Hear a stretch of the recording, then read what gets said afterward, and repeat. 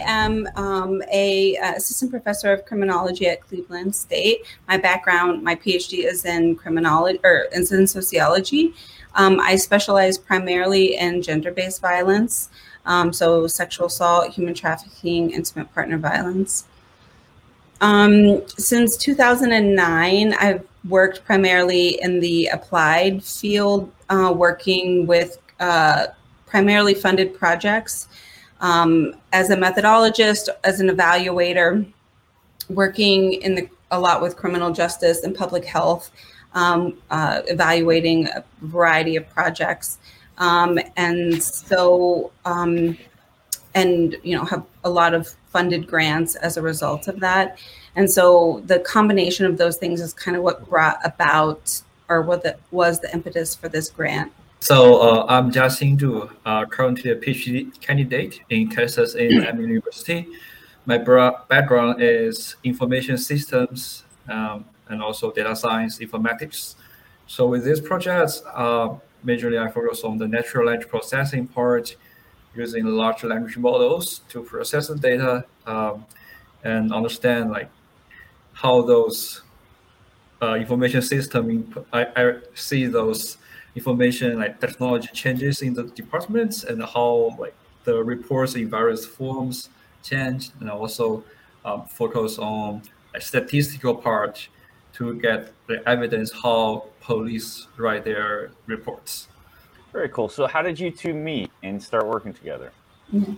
So you can probably guess of the two introductions, right? How we, the pair there, right? So I have the background in specifically within sexual assault and the connections, specifically within the Cleveland Police Department and Cuyahoga County Prosecutor's Office to get access to the data and the research questions and so forth. I got connected to Xiaozhen's doctoral advisor when he was a faculty member at Kent State. When I was at Case Western Reserve University, and then as faculty often do, we moved around a whole bunch. And so then his advisor went to New Jersey, and then Texas A&M, and then I went to Cleveland State. So we all moved around a whole bunch, but the connection there is that the grant, this project was funded through a grant that I was the principal investigator on. I wrote the grant, came up with the idea for the project, but knew enough about the methods to know that we could probably do this, but not necessarily knowing or really what we would find with that. I hadn't found anything that had been done. As we sort of talked about, AI and machine learning with criminology data and criminal justice data is fairly new. They're really behind the curve in almost all forms of technology, but certainly with machine learning, and especially as it relates to when I wrote the grant, which was in 2017 when I wrote the grant. There wasn't much out there in the criminal justice world around that. So Xiaozhen was the one who was the grad student who we worked most closely together, and he did the day-to-day analysis on all the data. So, and what I think is a really unique pair is I think you really need often two people, one that specializes really well in the data and one that specializes really well in the topic, to be able to do that. There was often some challenges because I know the topic really well, but I may not know the method really well, and he knows the method really well, but doesn't necessarily know how to translate that method to the topic. So I think we made a really good pair. So that's why I thought he would make a really good addition to the conversation of being able to have both of those sides to this discussion. Awesome. And how did you get involved in criminology? And it sounds like you have a big interest in that, and that's what sort of got you to write the grant in the first place. Yeah. So starting in late 2014, I was working at Case Western Reserve University, and we were approached by then County Prosecutor Tim McGinty, who had just formed a task force to investigate and follow up on untested rape kits. So he formed an initiative to address untested rape kits. They had started in the county to, inventory them and submit them.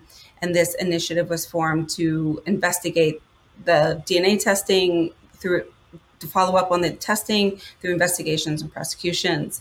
And so he reached out to us as to be his research partner on that project with an initial pilot project that was funded actually through the Cuyahoga County Prosecutor's Office. At the time, we didn't know it was a pilot project because we didn't know more funding would be coming. But then the federal initiative came along in 2015. And so we were ahead of the curve on being able to get some of that money and go in with the Cuyahoga County Prosecutor's Office to be their research partner. Since then, we have been their research partner on a very large number of grants since 2015. And so the data from that and the work that we've done since 2015 really led up to the work that we were seeing here, because as part of that work, we were reading those reports as humans and kind of detecting stuff that we thought might be. We're like, why is that in a police report? Like, why are they saying it this way? Like, why are they talking about this? Why did they mention these things, but then don't follow up with certain things? And so we were noticing that as a human. I knew we could likely get access to a very large number of reports, which is one of the things we really needed to do this project. I was beginning to learn a lot more around what the capabilities were around AI and machine learning, what we could do with all this text data.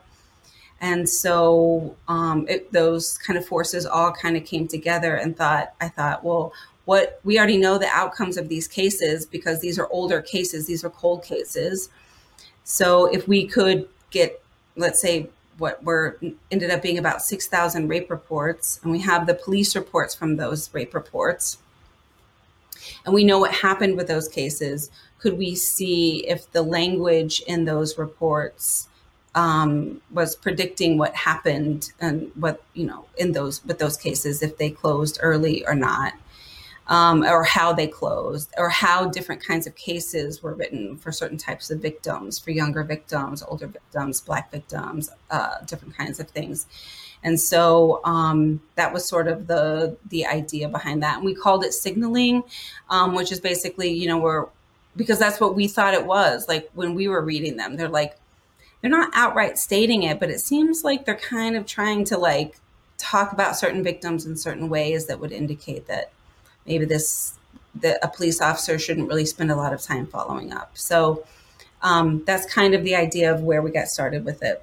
Okay. Yeah. One of the things that stood out in the article about your work is when the police officer was interviewing somebody, a rape victim at the time, she was laughing, and he sort of blew it off because he thought she was just making fun of something. But and then the article went into more detail. It's well, that's maybe how she was handling it at that time because it's a traumatic event.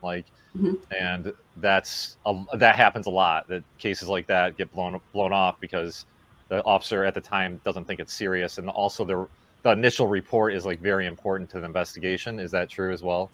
Yeah, and there really hadn't been any research to really try to talk about that. There'd been a lot of research about all these other characteristics, but we know, especially the power of language and the power of words, and that as someone in criminology, I know that police, often investigators don't actually see a victim first, they see a report first.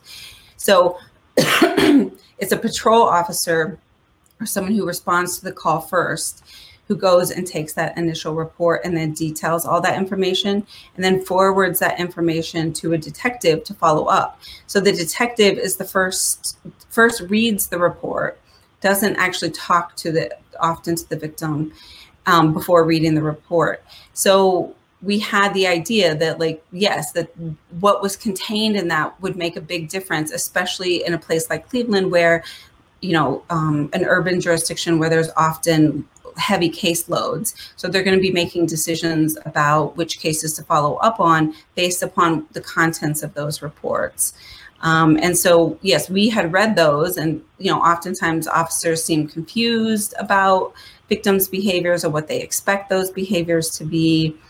And so they're trained to sort of note that in reports, note most pertinent facts or note this. And so noting something that like seems odd to them would seem normal to them, right? So if it seems odd that someone is laughing, it would seem like, well, that seems odd, so I should note that. But like now that we know that that's actually, you know, a fairly typical response, or that people don't have a stereotypical response to trauma, that noting those types of things and many other things could have also played a role in that. Yeah, very interesting. So like for when you got the grant, and what was the game plan when you got the grant, you got the money to do everything? How did it look on your end? Like, was the first step to get all the reports, and then sort of analyze all the data? Was there a thesis behind the project you're doing? Things like that. Yeah. So we knew we could get access to, like I said, almost 6,000 rape reports, which was, you know, really amazing. You know, often researchers just don't get access to that. And the reason why we could is because we were already researching them with the Cuyahoga County Prosecutor's Office. Like, we already had access to them. We were already working with the Cleveland Police Department and the Prosecutor's Office. And so we had already had our permissions there. We already had access to their systems. However, and I think this might be of interest to some of your readers or listeners, and I guess readers on the both, that, right? That the way people think how the criminal justice systems work and how they actually do are two very different things. Like, the CSI has given them a very weird sense of like how police actually use their electronic management systems, and so they're very outdated. So the way that the prosecutor's office electronic management system is set up, which is what we had access to, was that they put these reports in basically like a folder, and each case had its own folder. So that means that we had to like go into all 6,000 files, find like physically. the report, physically, like literally go into each of the 6,000. Or actually, there was more. There was about 6,400. Not all of them had the reports that we needed and other sorts of things. So the full sample or full population was 6,400. And we had to like find go into the folder for that report. You know, we had a full list of cases. Find that folder, pull that report out, save it, right? Save it. That took forever, right? Like scan it, like you scan it into a computer pretty much? Or? You save it as like a PDF into box, you know, and then we gave it over to Jajen, who then, like, we told him, okay, like, can you automate turning these over from PDF into text files? Okay. Right. But are all these documents at different locations too? Or are they all in one area in Cleveland? Like, did you have to go all over for these 6,400? No, luckily they were all in one place. They were all in the prosecutor's office database. So we just had to have a full list of all their files, which we had. And so we had to just go one by one into their system and look them up and get the police reports out and then save them into our system. And then, you know, but these cover over 2 decades worth of reports. So some of the reports are a mess. Some of them are like copies of copies of copies. Some of them are handwritten field notes. Like, you know, you can imagine like what over 20 years of police reports might look like. Just reading the handwriting would probably be difficult in most cases. Yeah, some of them were so bad that we actually had to use like dictation software where we actually just read them into dictation instead of, or typing them. Like, we had to do a variety of things to try to do that. But he was able, in an amazing way that only computer scientists and other sorts of really smart techie people can do, to convert those in a much faster, automated sort of way. Jajen, do you want to talk about, you use Python to do that, correct? Yes, and the OCR AI technology can recognize your handwritten, even if it's images or the copies, the AI can recognize that. So it really like accelerates this process. Seems like everybody's using Python these days. Rachel, you sort of spearheaded this. So did you give direction to everybody on what to do? Yes. And then how many people were helping you at this time? Because it sounds like it's a big amount of work. So I had a team of about 4 or 5 people. Not everyone worked full time on the projects. Like we had other projects as well. But yeah, so we had 4 or 5 people on the team working on various times to convert all of that. Then we had to go through a very extensive like quality control process because the conversion didn't always convert correctly.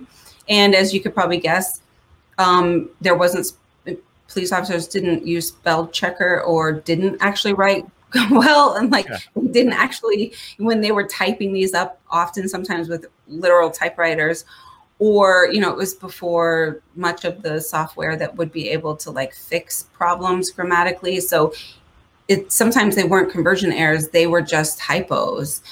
And also police reports are full of abbreviations. Like that's how they write reports, right? So they're like, so even trying to get the computer to understand a gazillion different types of police abbreviations took a little bit, right? Because we had to like work through, what does LT mean? Does it mean lieutenant or does it mean light? Like in light skinned when they're talking about a suspect.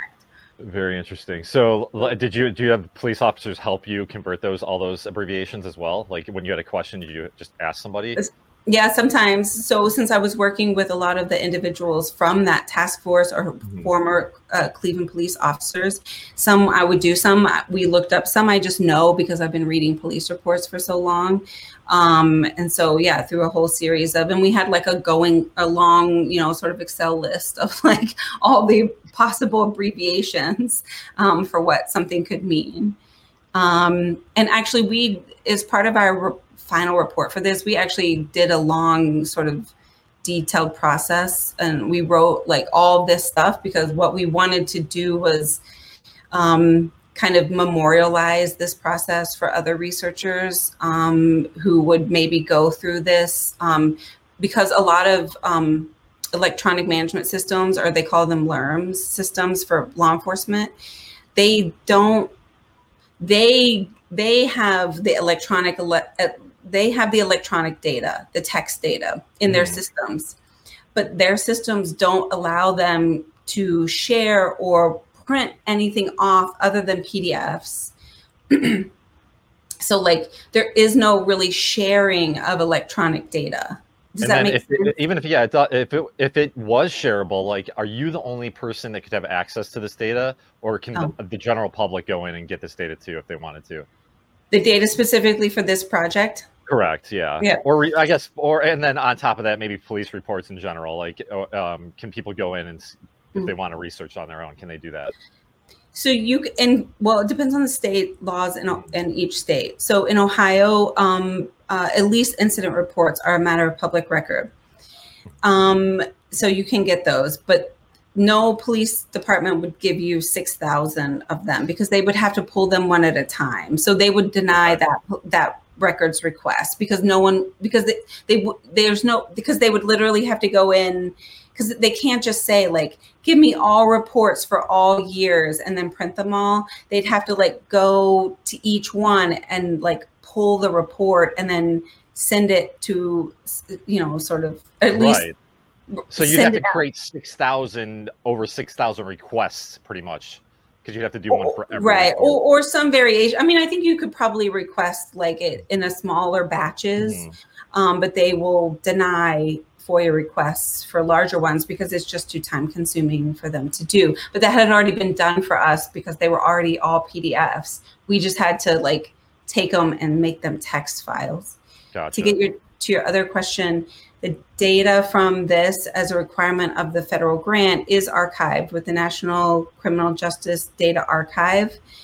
But our data, because they're all, you know, it's some 4 million words from rape reports that really cannot be fully de-identified. Zhozhen did a really great job to try to de-identify the data, but the more you de-identify it, the more you remove the substantive words, right? So you could say, remove all numbers right? Because that would remove addresses. But then if you remove all numbers, then you remove all dates, you remove all first person, second, like you're removing all the substantive information that then makes the report make sense. Okay. So so they actually have a very sensitive version of an archive called an enclave, where it is archived, but someone has to get special permission. And you have to go through a certain, a pretty rigorous process, and you have to physically go there to access that data. Gotcha. So it would be a little bit different, but if some AI expert out there wants to go look at this on top of what Rachel's done, they could do that. Yeah. Great. And then, so you had now at this point, you've got all the data into the systems. Jojen has got this data as well. Like, how the heck do you go about at this point, like filtering out what you want? It sounds like the first thing you guys looked at is bias, if that's correct. Yeah, so we started with sentiment analysis because of the idea that police reports aren't supposed to have sentiment. I mean, by the structure of them, they aren't supposed to have opinions. We knew that sentiment analysis and other types of natural language processing was really based off using it off like, internet data or, like when you're consumer data, when you're talking about how much you like an iPhone or other sorts of things like that. The structure of it was not really designed for something so formulaic as a police report.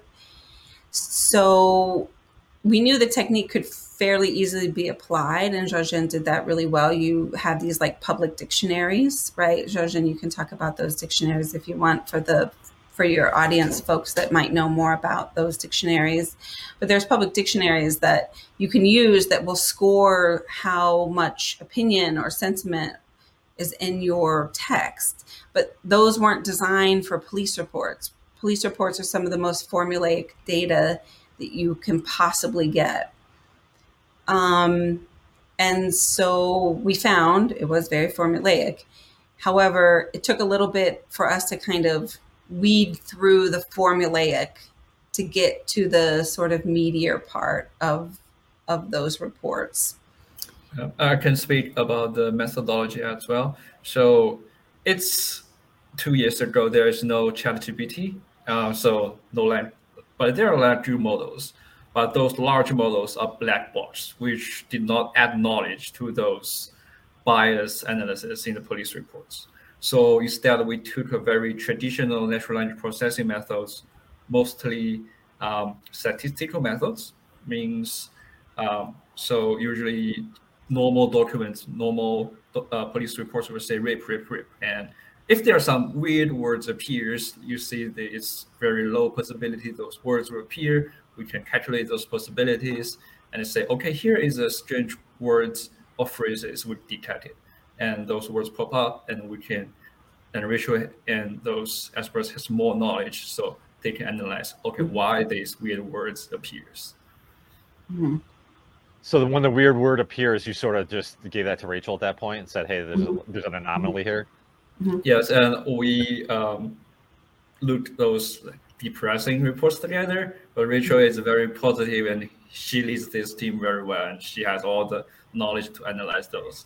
Yeah, so we did find some really interesting things preliminarily around that, like tangentially related words. So like things like basketball was in one of those. Like it didn't appear in a whole lot of reports, but we were like, why is basketball like showing up as being predictive? Right. So we looked up the reports of like, okay, what's the context of the word basketball? Right. It's not happening a lot, but it seems to be quite predictive of a more negative. What, like when you say predictive, so basketball, the word basketball actually came up in the report. Is that what was flagged? Mm-hmm. Okay. Gotcha. And so because we knew which cases didn't go forward. Right. So we were like, oh, it's not happening very often, but when this word appears, it seems like it's, signaling something. But what it was actually doing is it was sort of tangentially related to the nature of the crime. So it wasn't basketball, nothing about basketball. It was that they were at basketball courts or leaving basketball courts or had just got done playing basketball or other sorts of things.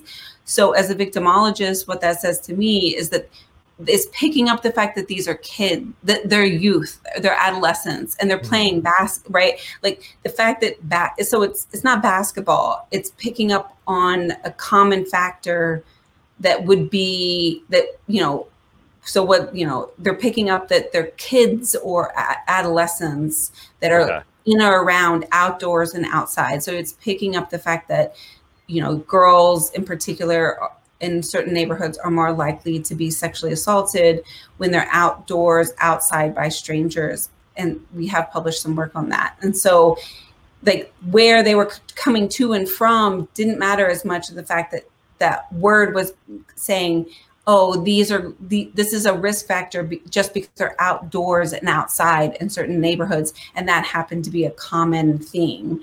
So that was one of the things where it was like, oh, well, this isn't really a signaling word. This is just picking up like victimology patterns in the data. Okay. Like words come up, I'd imagine. I mean, my mind's just sort of going on a tangent here. But words come up. Don't words come up that sort of tie specific cases together as well? Like if there's a guy that's, unfortunately raped 10 or 12, 20 girls, I would think that the report might have words that come up that sort of corroborate that as well. Does that actually happen, or is that just no? We'd like to think so. You really need, the reports often are not very detailed enough to do that. Even we've even have some publications on one rapist who's connected to 22 rapes by DNA. So like these are stranger rapes. They would never have been connected. They're so very different. They wouldn't have been connected had it not been for DNA. And he was so different in all of them, they wouldn't have connected. So the report, certainly, if you read them, you wouldn't have thought that they were connected to the same person. He didn't say the same things. He didn't act the same way. So I think you may be able to pick up some if it's something really unique or a particularly unique MO or like particularly graphic or a particularly like extreme fetish or extremely like gratuitous violence or other sorts of things that might stand out. But those are actually, a much more uncommon type of rape. So then you get these common words that come out, and then like what does that lead to? So those words pop up. Is there anything else in Zhouxuan's work that sort of helps you to put things together to see which cases maybe got pushed under the rug that should be prosecuted to this day, or like brought back to the forefront? Yeah, so we went through a whole series of things where we were able to get the sentiment and the subjectivity of the reports using these public dictionaries, and then, but we had to sort of make sense of what that meant. Like, what does it mean to have subjectivity in a report, like in a report of rape? Like, what does it mean for an office, because the officer is writing, you have to remember, like a report, a report of a crime, an officer is writing often third person. So the victim states this and this happened to, in these cases, happened to her. So that's the subjectivity part. Like they're personalizing the part of what happened to the victim as compared to, victim is a known runaway, victim did this, victim did that. That's not a personalization. But the third person as well, like they're writing these reports in the third person, but really it's a mask for what they're thinking. Like they could write it in first person. Yeah. Because they have their subjective bias when they're writing an objective report. And that some of the things that were the most damning in the reports were very short reports. And there were ones that were written with very factually, which is not really what we expected, where it was just a series of short victim blaming statements, where it was like, victim is a known runaway, victim is a known crack abuser, cocaine abuser, victim can't remember this, victim doesn't know this, victim doesn't, so it's like a whole series of like, statements about what the victims didn't know, do, say, or statements about, some characteristic of the victim. And those were really, and especially when they're short, were really the most damning of all the reports. And the sort of best reports, best in terms of better outcomes, were the ones where they wrote about the real nature of a rape, which is that she was scared. They wrote about the statute elements of a rape. So, police are actually also supposed to include the elements of a crime. Mm-hmm. And so, you're getting all those like details about what happened to whom and how much, but also like what actually, she was scared, she did this, he forced, like you're capturing a lot of those details. And then those were some of the more successful cases, basically like writing as if they cared that they wanted that case to go forward. It's also from the textual analysis. So we done all the textual analysis you can think about on the police reports, the length of the reports, how many sections you write, because for police reports, there are different sections, from the narratives to follow-ups and all the different things. And we also calculate how many typos do they make. So all those grammar issues and the sentiment, subjectivity, and also all the black box models, we run all of them, and we pick up those signaling parts and write that in the reports. Very cool. So I had a question, Rachel or Junjun, whichever one of you thinks would be better to answer this, or a little bit of both is fine. So we touched on a little bit about how AI is being implemented into the project. I just want to know, with a little bit more detail, maybe behind the scenes, what kind of AI-powered resources are you using? How are they helping? And then do you see any limits with the sort of AI sources that you're using? So when we talk about AI, we generally think about deep learning at the time we write the reports 2020. So at the time, like BERT, those language models were getting popular. But the pen stake in those deep learning AI is their black box, although there are some explainable techniques developed later. And we found so I can just send this document or send the sentences to the language model, and we label them. Okay, so this sentence is biased, that sentence is not. And the AI model can detect, okay, so this is a biased sentence, but the model cannot tell you why. So that is really pen stake.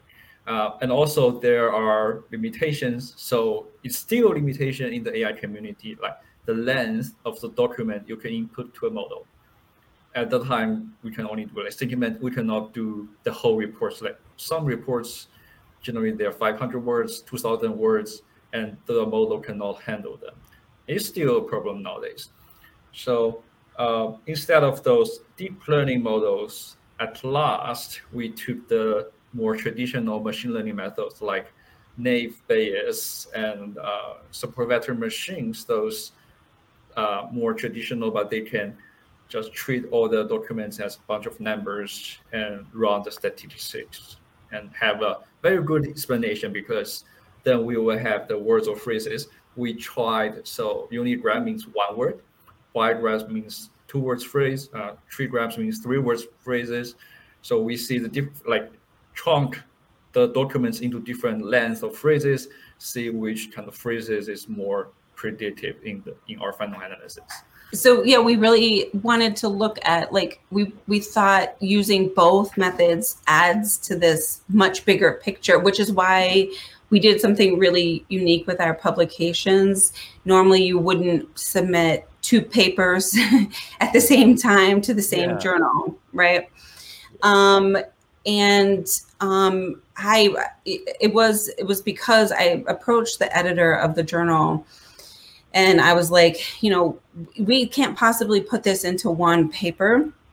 It's a much, this is a big, it's a big study. It's too much there, but you can't really do one without the other, because one of the papers is looking at this sentiment, right? The these trying to score the value, the words and the opinions, and one of them is really looking at the actual words and phrases, the trigrams in them, and saying what are the actual phrases that are predicting, that are most common in cases of runaway victims, or cases in the unfounded cases where an officer is supposed to investigate a case and rule that a crime didn't occur. So they're basically saying, something didn't, rape didn't happen. Or with cases that, a prosecutor said that they would indict, which are the most successful cases in our sample. So you really kind of needed both, because one just tells you a score, but doesn't tell you what the text is, right? And one tells you what the text is, but doesn't tell you anything about like how it goes in with the other part. And so we wanted two at the same time to tell the bigger story. And so that's why we submitted both at the same time.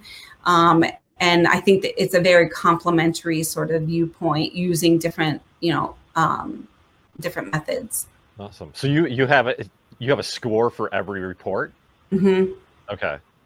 Got it. We have multiple scores. Yeah, we have multiple scores actually. Yes. So it's not just one aspect of them. But is it sort of like when you guys analyze this data, Zhouxzhen's analyzing the data with deep learning and other AI things as well. Zhouxzhen, did you you discovered a lot of this stuff on your own? It wasn't like through Rachel, because you saw the data, right? It was coming to you.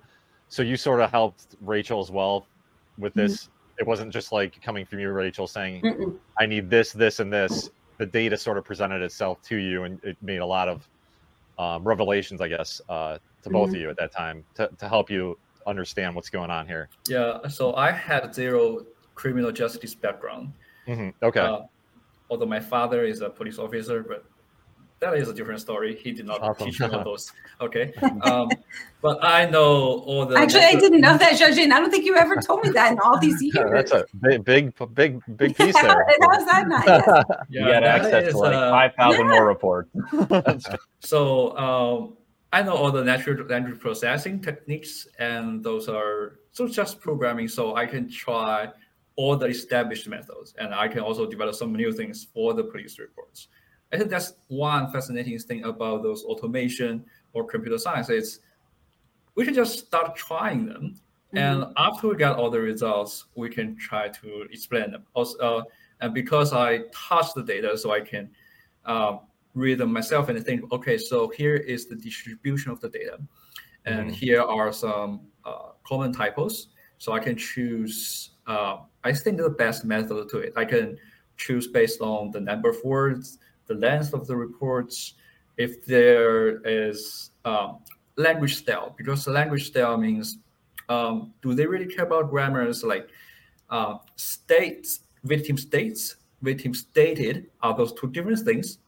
And we discussed this. Okay, so those tense, those different ways to manipulate the language, does those reflect the police officer's opinion? And this is really new, and only interdisciplinary research can find those research questions here. I will give a really great example, because he's probably not going to brag on himself very much. But initially in the proposal, I had written to do topic modeling, which was the idea of kind of taking topics or kind of, getting to the text.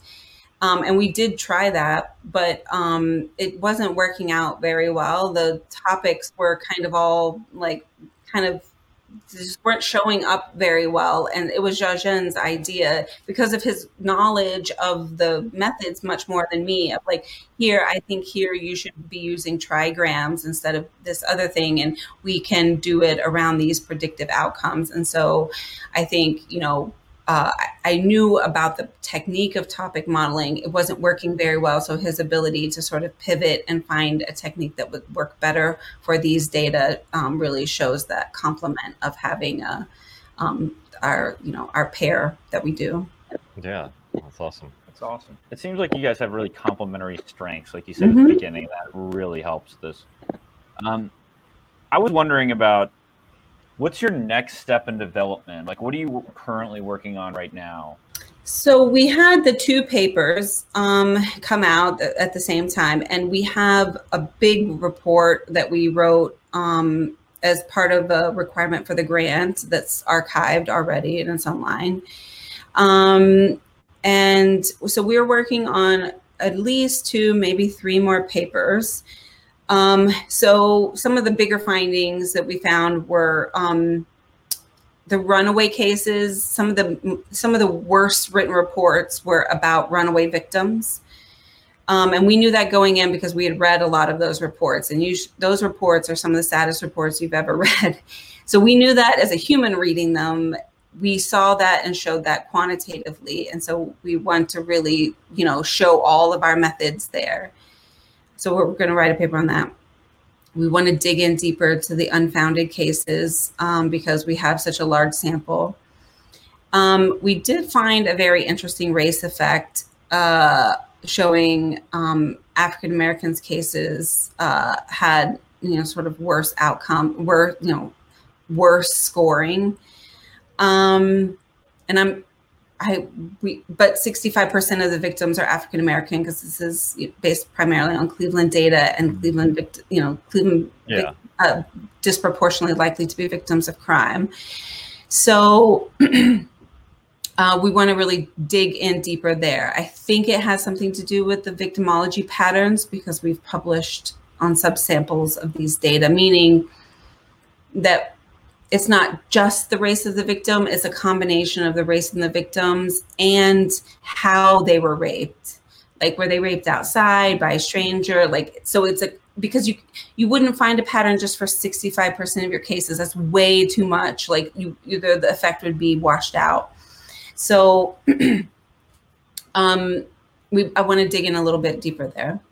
And then we also have an idea. Jocelyn, do you want to talk about idea for sort of an extension of a completely, so we want to publish more because there are more findings there that we didn't have opportunities to publish off of. But Jocelyn, do you want to talk about other ideas? Yes, Richard and I had discussed about the applications. So since we are researching on the police reports, we want to help the police officer write better reports.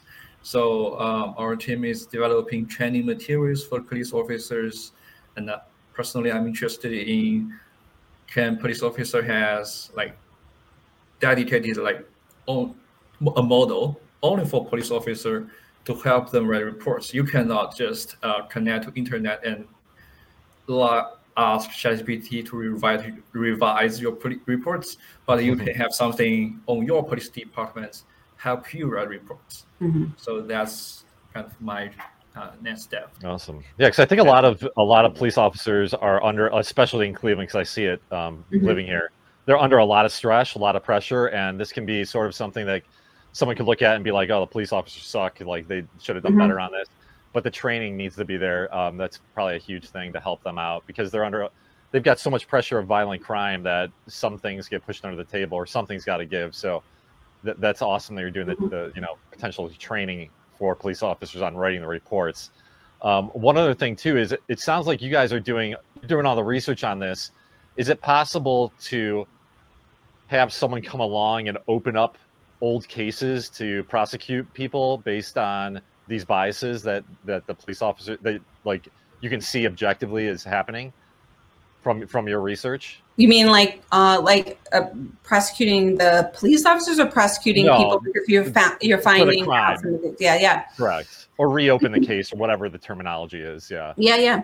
So I think, and also because I have other projects with the Cuyahoga County prosecutors, the cold case unit, who are working on unsolved sexually motivated homicides and rapes that have DNA forensic evidence connected to them. So I think there's some really great opportunities to advance ways of thinking about how police can access data and really put those connections together as the ways that you're talking about, because logically that's what you would want, right? You're thinking, why can't you just search where's all the other cases in this area and those sorts of things? But the systems are often too cumbersome, or that's not really how they work in their daily lives. But I think that they could. And so really kind of getting folks up to speed so that they can see those connections, or see even, you know, evidence connections or things that haven't been tested. In other words, making the data, like the text, livable instead of pictures, which are what they work with, right? They work with PDFs, which are just pictures and file folders, and all their rich, like, data is just stuck in a picture that's not really available to them. Yeah, it's the police, like, I know, I mean, I have nowhere near the experience you guys have on this, but just dealing with police reports in Cleveland, it's like you said, it's an antiquated system, and it's not opened up, so it makes it hard for someone to come in and find data, analyze it, and then, you know, like, I just imagine if my wife or someone in my family was a victim of rape, I'd want to go in, see your data, and maybe be like, try to tie the pieces together myself to help the police out. So maybe that will happen, but one day the data might open up internally in the police departments to make it easier for the detectives to actually analyze the data in a more objective way. So it's really awesome what you guys are doing. I was just wondering, and this is maybe what you're going to get at, is what is your vision for this project in the long term? You know, you guys are putting a lot of research into this, developing these systems. How do you see these being used in the long term, or at least hope that they are used? Well, I mean, the work that I do, the best part of the work that I do is the connections to the community. And to police, you know, like, is the access that I have to individuals to be able to give the information from research to translate into practice, because of the connections. So you're not just doing research and then it gets put behind a paywall in an article that no one reads. So for this one, we really wanted to do something different. So, you know, for example, we created infographics that we put online and other sorts of things that were like, here's the recommendations. So, for example, I sent those out to some, like, just as like beginning ones, like to folks that I know who train law enforcement officers in around sexual assault. And I was like, here, just use these, see if they, you know, send them to your folks, see if this is useful or helpful, put it in connection to the research, show them the connections there of where you're not trying to tell officers, like, you hate, you know, you're terrible, you hate victims, don't you? Because that may be the case, but it's likely not. It's that this writing appears in a way that they, whether intentionally or not. And they were taught to write this way. In fact, most officers are still taught to write in this very, like, perfunctory sort of way that removes the nature or the reality of rape from the crime report. And so we're really trying to get this now into the hands of those that are doing this training to make it very accessible to individuals. But I think on the tech side, I think there's a lot of things. I mean, right now, basically, the technology is the same as it was before, which is you just have an open text box. I mean, before it was a typewriter, and now you just have an open text box, but that's how officers write. Like, there are no prompts, there are no ways, there's no structure to it. There's no, like, fields that, you know, like, it is literally an open text box where they're just like, write whatever you want, just, you know, and so you can imagine all the different ways that you would get a police report from just an open text box where there is no structure.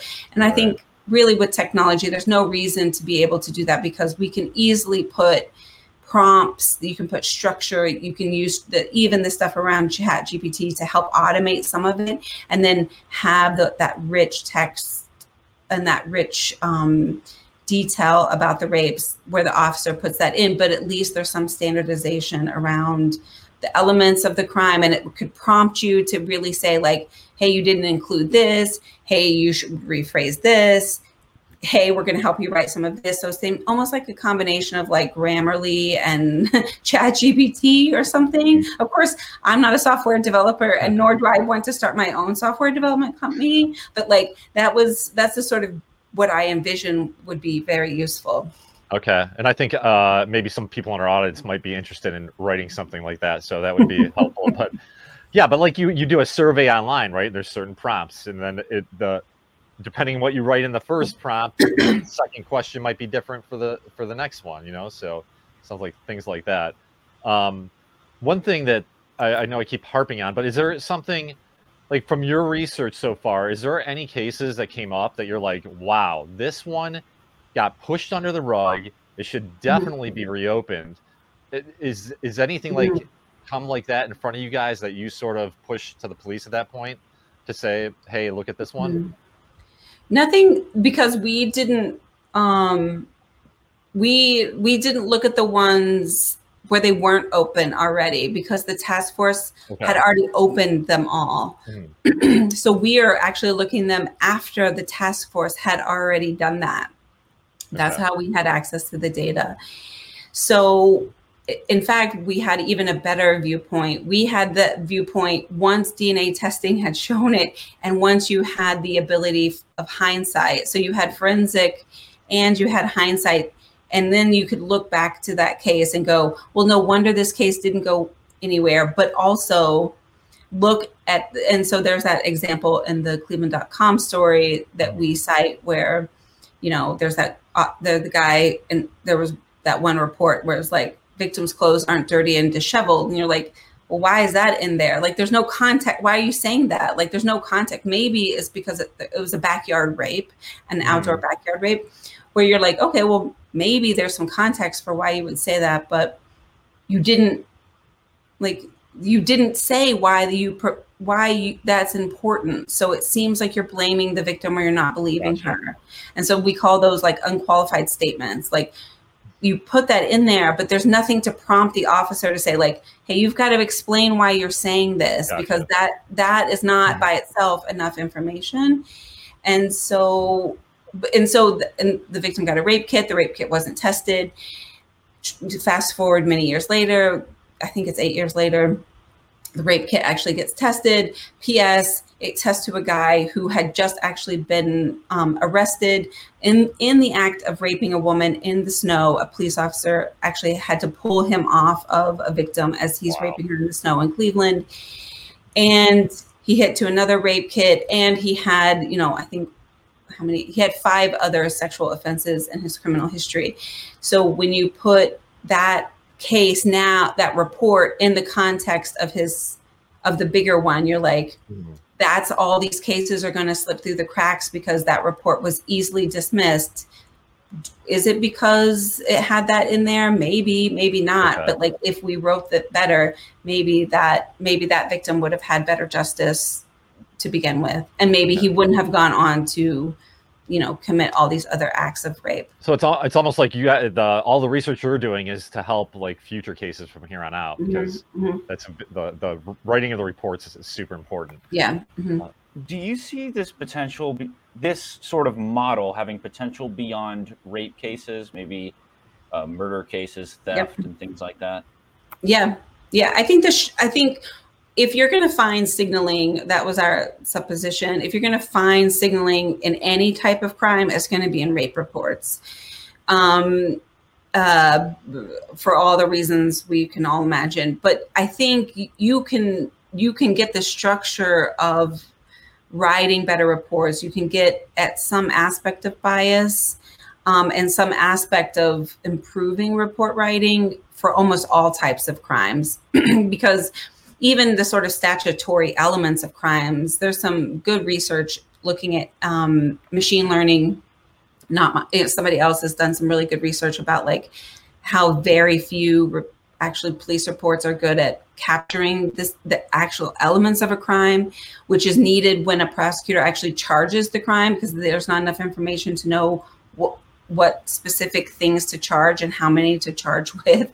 And so like even some of the more basic, just legal stuff, not necessarily even bias, but you know, I think there's great potential for lots of other types of crimes and reporting on that, and just learning ways to, you know, like ways to analyze criminal justice data to find trends, to find connections, to find, you know, social network analysis of even text stuff, of trying to link, you know, like words and phrases to locations to, you know, I think there's some really cool things that could be done with that as well. If you mapped like phrases to locations, to people, to victims, like, you know what I mean? And some really relational sorts of things, you could find some really cool stuff. Well, that sounds awesome. Was there anything that we didn't cover today that maybe you wanted to talk about, or is there a way that we can follow this development further?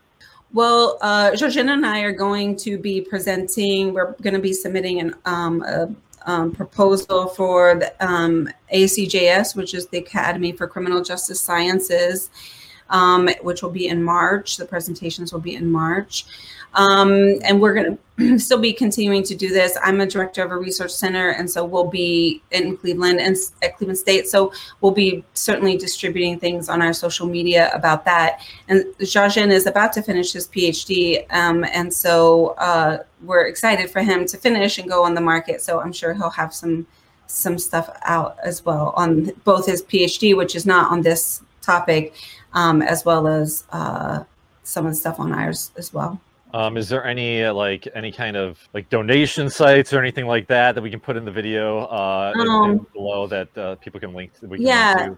I would say two things, especially when you talk about rape. I'll always try to say for resources. So to maybe make a link to the Cleveland, especially the Cleveland Rape Crisis Center or the national hotline. There's a national hotline. So especially for people who may hear this or may be victims or may know of individuals who are victims or may have family members who are victims, if, you know, they want to find out more information or, you know, stuff that they heard is troubling.